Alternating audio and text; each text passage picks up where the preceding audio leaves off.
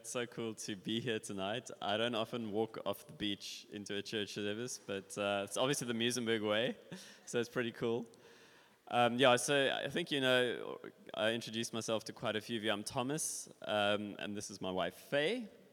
And we have our two girls here, Ava and Krista. And yeah, we are indeed visiting. We actually live in Switzerland now. We have been for almost 13 years. I was born in Cape Town. I grew up in Cape Town. Faye as well. My father's actually Swiss, so I have a Swiss-sounding name, Thomas Hoffmann. But my mother's English, and I grew up in Cape Town, and I felt very much like a South African, I suppose, although I knew my dad was a little different. I have to say, I always knew my dad's a bit special. He's a little different to the average South African dad.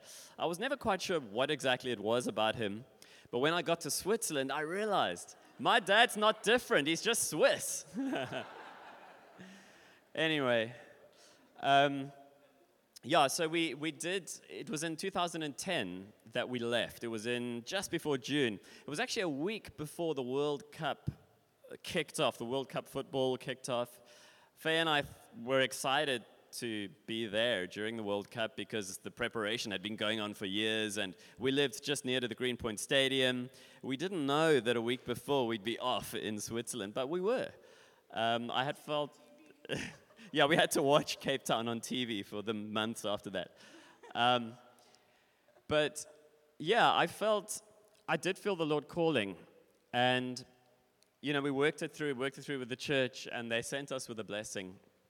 I didn't know exactly why we were going. And you've heard the story of the average saint, I think, a few times. Because we weren't any, particularly special, apostolic people. I felt strongly that we should go. And the church said, well, if you're really convinced, we can bless you in that. And they did.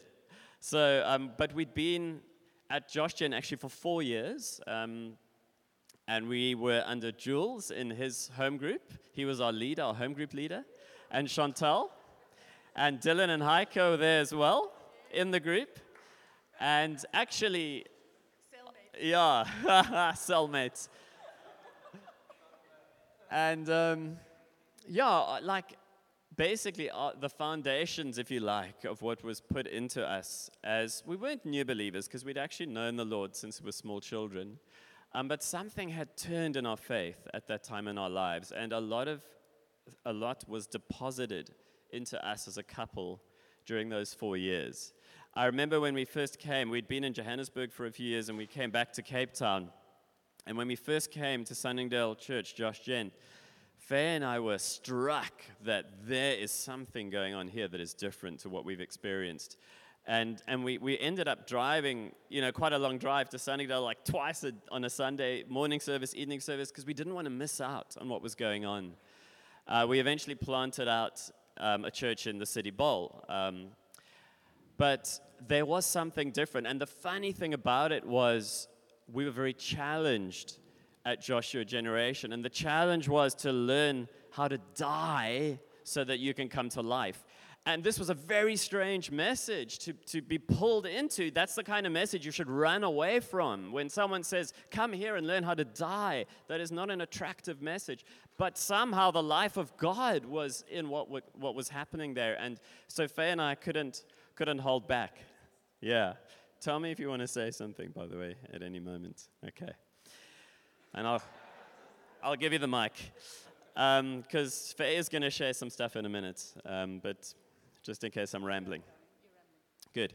So there was something going on, and the seeds were sown into our life. And so we went to Switzerland, and all I knew was God's passion is to build his church.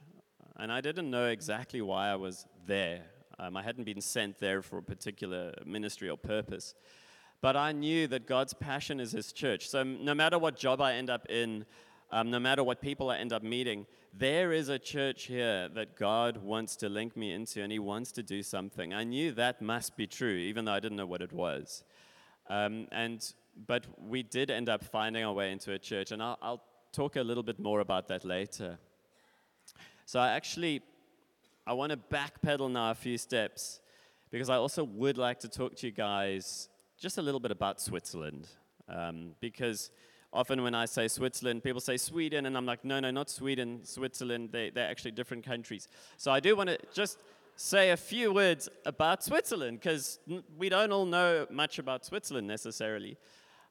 So Switzerland is a country in the middle of Europe, which is really cool. I'm not just saying this for fun. It is like in the center, in a sense, of Europe. Above you to the north, you've got your Germanic countries. You've got Germany, some people from Germany. You've got Austria slightly to the right, to the east. And then if you go kind of east and downwards, you've got Italy. And then you've got France going down and around the corner to the west. So you're surrounded by these German, Italian, and French-speaking countries. And you're really in the heart of Europe. 7.8 million people in Switzerland. So a fairly small country that's roughly the size of the Western Province here in South Africa. But, you know, you've got these three languages, and you've got really three cultures. The German, the Italian, the French. The cultures within Switzerland are also very different depending what part you're in. There is a fourth language, actually, Rhaeto-Romanisch. It's a kind of a Latinate language that some small alpine dwellers speak. It's kind of fading out, but it's still there. Left by the Romans. And then you have English. Actually, now school kids all around Switzerland, their second language that they learn is English, in addition to French, Italian, whatever else they're busy learning. You tend to speak a lot of languages in Switzerland. But that's just a kind of a brief introduction to where Switzerland is and what's around it. And Faye, I'd love it if you would share a few more things about Switzerland. You'll also know we're famous for cheese. Gruyere is a place in Switzerland. So is Emmental. You might recognize the cheeses. And fondue, well, the French and the Swiss battle it out for who started that. But it is eaten often. And also famous for very pointy mountains, and pointy chocolates called Toblerone, and Lindt, and Cahiers. You may not know as well, but yeah, very famous for chocolate. So yes, between cheese and chocolate, you know, you've got to keep climbing those mountains to stay in shape. It is also very, very beautiful. You've got towering mountain peaks between 2,000 and 3,000 plus meters high, capped with snow, green meadows. You skip through the grass singing, "The hills are alive." It looks like that, okay? It's very, very beautiful, with little wooden chalets in the countryside. It looks like the postcard. It's a very beautiful place. But it's also a very efficient and a well-run country. How long does it take to get a passport in South Africa internally?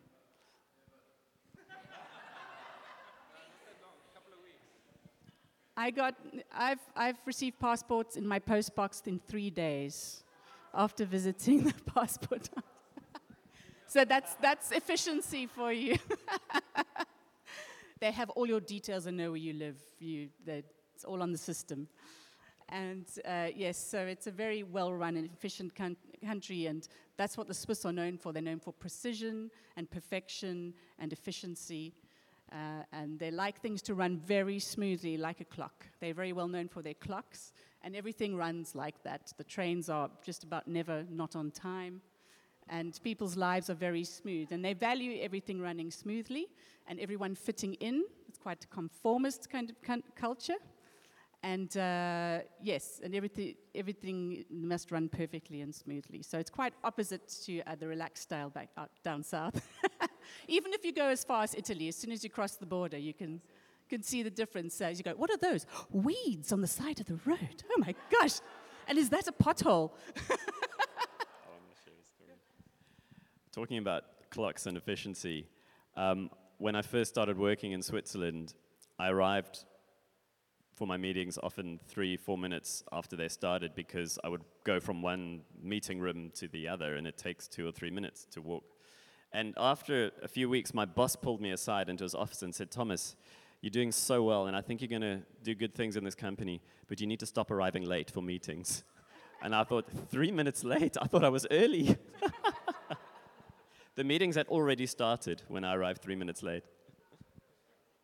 Yes, punctuality is very, very important. Just so you know, if you visit Switzerland, be on time. Anyway, so got to obey the. And the traffic lights are not just a suggestion. Switzerland's also very different to the other European countries in that it's not part of the EU. They are fiercely independent, and they've been a fiercely independent, spirited nation for forever, because they actually only recently became an official country. They were just little kingdoms, little cantons, and then they decided to make a pact together and be at peace with each other. And then Napoleon tried to rule them for a while, and then he gave up because he said they're impossible to rule. And then they formed the country. So that independent spirit is very much there still. They don't like anyone to tell them what to do. So they're not actually part of the EU, and they're also neutral. If in a time of war, anything, their policy is that they will be neutral. So Switzerland's seen very much as the safe haven mountain kingdom, where your money's safe, and where it attracts a lot of wealthy people. And they've become from a very poor nation, which they were before, because farming in the mountains is very difficult to do. As soon as they became industrialized, they have very cleverly pulled themselves up, and now they're in the top 10 wealthy nations in the world. And they are very rich right now. Anything else you want me to say? Okay, that's your little brief overview of what Switzerland's about. Yeah, now I have to watch myself because I believe there's a Swiss person sitting. There she is. She's taking notes. But this, as Faye was saying, the Swiss are very precise. They're very polite. They will greet you politely when you walk past in the street. And I'm talking here about German Switzerland, because if you're in the Italian or the French part, it's different again. But there's a sense of politeness and professionalism. There's an expectation that people greet the way they should greet and say what they should say. But there's a sense of control. Like, there's not a lot of looseness and freedom and just doing something outside of the box. There's a sense of there needs to be order, and there needs to, people must do what I expect them to do. Things must work as I expect them to work. And I think that does actually have a spiritual impact when you come in. And what I was saying earlier about the challenge Faye and I felt as we joined Joshua Generation, and we realized, hey, this is a New Testament church. This looks and feels like the New Testament. And the primary thing we're learning is to die for our lives, living our lives as we used to, for that to change. And so we kind of came with that passion, with that heart into Switzerland. And we realized, this could be challenging.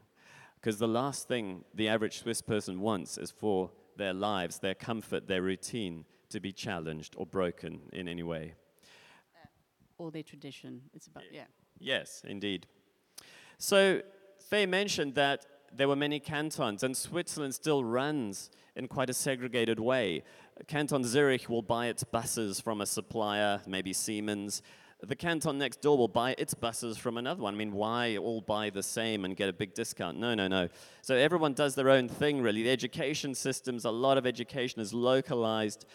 They're an independent thinking nation. And we've noticed that as well as we've started to work in Switzerland, is independence, the right, the freedom to be who you want to be, say what you want to say. Yes, they have micro-democracy. Every small thing is voted by the individual. So there's a real sense of, I have control. I get to say, if I don't like what 50 people in this room are saying, I'm going to put my hand up and I'm going to stop this meeting, and we're not going to do it. So there's quite a sense, it's a beautiful thing on the one hand that you have the ability to contribute to how society is shaped. But there's this sense of control, the desire to have your say, and for every individual to kind of have a right, so to speak. And we came in there with this revelation of, man, we need to lay down our rights. We need to give up what we thought was important to us. So that's been something that's kind of followed through as we've made inroads into Switzerland. But maybe just a few words about church. So we've talked about Switzerland. Yeah, about just over half, about 55% of Switzerland would tick the box Christian. And so that's quite a large part of the population that would call themselves Christian. The rest are atheist, agnostic, esoteric, whatever. There's some Muslims and other faiths as well. But of that 55%, you've got about 2/3 that are the state churches. That means Roman Catholic or Reformed churches, Protestant churches. Those state churches are challenged in terms of finding the life and truth of God.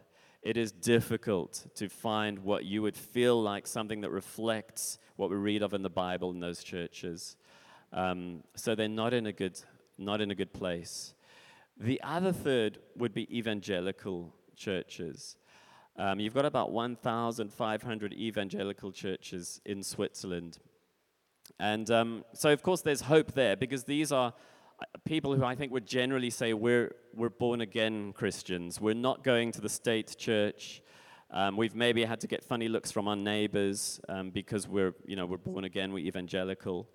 But I have to say, even in those churches, and I've met many people in those churches, I've visited those churches, it's difficult to find this sense of people whose lives are built around their King, the Lord Jesus Christ. What you find is a lot of people's lives are in first place, and what I do at church must fit in to my traditions, to my expectations. So I'll build church into my life. And that's a real challenge in the evangelical churches in Switzerland. And I know this is common throughout Europe. In fact, it's common around the world, really, isn't it? I think you all know what I'm talking about. However, there are, I would guess, if I had to put a number, maybe 50 churches where you would go and go, wow, there is something going on here in those evangelicals. There's some life here. There's something of the Holy Spirit. There's something of the miraculous breaking out here and there. Perhaps more, you could call them more charismatic churches. And so Faye and I, when we were first there was a sense of hope, like, okay, maybe we can, tack on to something like this. Maybe we can find who these types of people are, and we could build something. And we actually, to some extent, started trying to do that in our first years in Switzerland. But what we realized quite quickly is while there's a sense of life, a sense of the hallelujahs, the jumping up and downs in worship, there was still life being, a church being built to fit into your life. That sense of I'm willing to lay down my life. I give you all of my life, Lord. My job, second place. My family's needs and desires, second place. My career, my car, my holidays, second place. Place number one is building the church of the Lord Jesus Christ. That is hard to find, even in those 50 churches, hard to find. Because I was walking with people from these churches. I had the privilege to know 3 or 4, 5 different churches and people in them who I was praying with, often chatting to. And what I realized was, although there was a certain passion for Jesus, there was not the desire to lay down the life, lay down their preferences. That whenever I got to that level with them, it was a no. And so after a few years, Faye and I realized, and we were chatting to the elders back here, we were getting support from Andrew Selly and his team. We realized we can't build with any of these. We actually need to start something new, because there isn't a group where we can say, these guys are New Testament Christians. We can build on this. There was nothing that we could find. And so we actually planted a new church.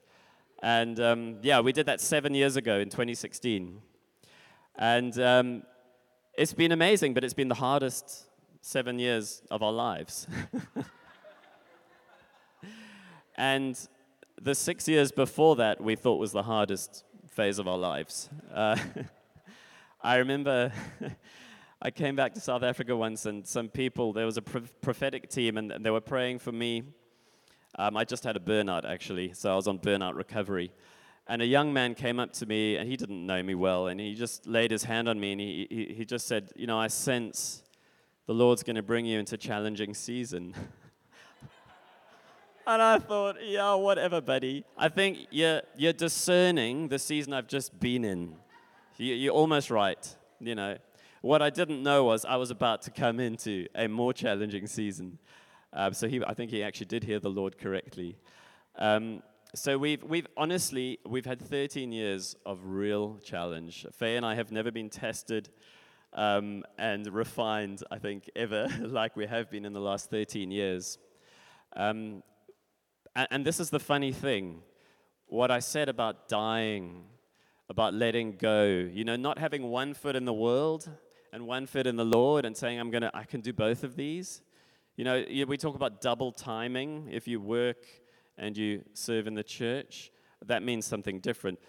I realized I was kind of double timing in that I was both trying to serve the world and the things I hoped for in the world and serve the Lord Jesus at the same time. I felt like I was working a night shift for the world, you know, and a day shift for the Lord, and it doesn't work. You can't do it. The very thing that I've said I wish to see breakthrough in the church in Switzerland is the very thing the Lord's been purging out of Faye and I. Stop me if you want to say anything. So I think the Lord chose the right couple because we have had to walk that journey. I thought I was coming to Switzerland, a guy who'd learned about laying his life down, you know, who'd learned what it is to be fully for the Lord. And over these years, I've realized, no, but you weren't. And then again, no, but you're still not. But you're still not. But you're still not. But you're still not. So time, you know, fifth time, no, you're still not. Year 7, no, still not. Year 9, no, you're still not. And it's gone, and it's gone. So it's been an interesting, purifying process. But there is good news. It was like at the Equip, I think it was Ryan who said, or was it, I think it was Stan Jonathan, said, we overestimate what God can do in 1 year, but underestimate what he can do in 10 years. Yes, yeah.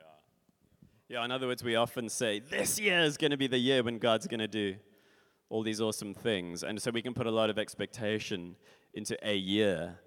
But what we're not thinking is, imagine what God could do in 10 years in my life. And actually having that longer-term perspective can be very helpful. So I do want to get a little more upbeat now. I've talked about being tested. But maybe it is helpful for those of you who feel, it's been tough. You know, we're waiting for breakthrough. It's got to happen now or I'm going to give up. Stick with it. The Lord is building you for something specific, so do not give up. We couldn't give up because we were surrounded by too many brothers and sisters who we'd have to give account to. And we knew we can't give up because of the people around us who've walked with us, who've also given up things for us. And so we were carried forwards by faith. But the Lord has allowed us to turn a corner. I would say during last year, suddenly we saw breakthrough. And I just wanted not to be too vague. What was that breakthrough? Well, funnily enough, the team of elders, 3 wives, who love one another, we're all very dynamic, very eager, very excited. We think we're very capable people, all of us. We all feel that in a worldly sense, you could point us in any direction and we'll get it done, promise you. But this set of 3 elders and wives struggled to find peace and unity and mutual submission to one another because we all knew better and we all had a slightly better idea. And so what the Lord's been doing, I would honestly say primarily in our little church, it's a small church, we're 40, 50 people. What God's been doing is teaching the elders to lay down criticism, lay down judgment, lay down all of that stuff and love and serve one another, even when it hurts. And even when you're convinced that you're right, keep quiet, see the best in them, love them, serve them. And that's what we've learned to do. And through breakthrough, just in relationship as a team of elders, God has suddenly brought blessing in our church. And we suddenly, the Spirit is at work in our church. The Spirit is alive and moving. There are miracles breaking out in our church. Worship is like every time you just want to keep worshiping. New people are coming into the church. Where people were leaving and offended and leaving, suddenly people are joining and just can't wait to serve and keep asking us, what can we do? New ministries are starting. So the whole church has just turned around. And all I can say is that we served patiently. We didn't give up, although many times over we wanted to give up. And so God has decided that we're ready because we've died. We've died to self. Yeah, I could say a couple more words, maybe just about the significance, I think, of what we're doing in Europe. Is that okay, Jules? Okay, cool. Okay. There is something significant. I mentioned earlier that I couldn't really, we thought we could latch on to something there, pick something that's already running. But we realized that we couldn't, because we couldn't go into an old wineskin. We needed a new wineskin to hold what God wants to do. And I know that God is going to grow what we're doing, and I know that He's also going to add churches to us, existing churches who see it and desire to become part of it. And so what I'm seeing is that something is starting to grow and build in Switzerland that will change the way that Switzerland understands church. It's a small start now, but I'm telling you, I can see what God is doing, and it's going to grow. It has already started. Yes, it's true. Actually, a little mini church has just joined us, would you believe? A little home church just 3 weeks ago. Maybe it's worth telling. Faye and I went to a barbecue. Do you want to tell the story, Faye? Yeah, you tell it. His voice is getting tired. We knew a couple that lived an hour away from us, and we'd been helping them out with something, and they invited us. Yes. Wait. This is. Listen, and all will be revealed. Okay. And we were invited to the birthday party of the husband. And we were invited to another town about an hour away that we'd never been to. It's called Aarburg. And we we had to walk 15 minutes into the middle of a forest. And at that barbecue, we knew no one except the couple that had invited us. And then a woman came up to Thomas and said, this morning I was praying and God told me that today I'm going to meet someone who's going to teach us how to build healthy church. And she said, I believe it's you. And it was amazing. And we spent a year. Now this is where also God doesn't just always. You have to be patient and do things in God's time. It's His timing. It's not how special you are. And we weren't even the Swissest of our people in our church. You would think, oh well, these are the Swiss couple. They would more naturally, God would have put them in contact with somebody else who's speaking the same dialect, and they would relate more to, but He chose Thomas and I. So God can choose you out of your comfort zone when you're not the best person for the job. And we walked alongside those two, even when it was looking so bad, we were going, but for a miracle, these two are going to say, no thanks, we don't like your brand of Christianity. Because they were so opposite in their thinking towards authority, they had wounds there. And there were certain deal breakers we felt were there, but every time God worked in their hearts, they were so soft before the Lord that He could speak to them, and they came on board. It's amazing. God brought them through after a year and a few months, and they are so excited to be part of the New Testament church that we are building. Praise the Lord. We'd been strategizing, how can we reach more Swiss people? Because there are a lot of expats, English, American, Australian, Dutch, in Switzerland. And often we end up with those people in our church. And we're like, yeah, but we want to reach the Swiss people. And so we've been brainstorming, like, what do we need to do to be more Swiss? Like, should we wear different clothes? I don't know.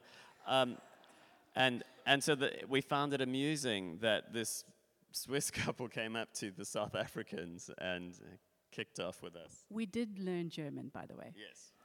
Don't think about going into the mission field and think you can just, speak English everywhere.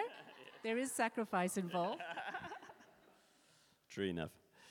But so I wanted to just say a few words about the significance. I believe God's going to grow what He's doing, and I believe it is going to change the way people understand church in Switzerland. And Switzerland, as I mentioned, is in the middle of Europe, and many nations around Switzerland consider Switzerland, it's kind of like this safe haven hub. When there's trouble in the rest of Europe, the one safe place in the middle that doesn't get touched is Switzerland. And the reason Switzerland has been able to remain neutral is because all the countries around it are willing to respect it as a neutral country.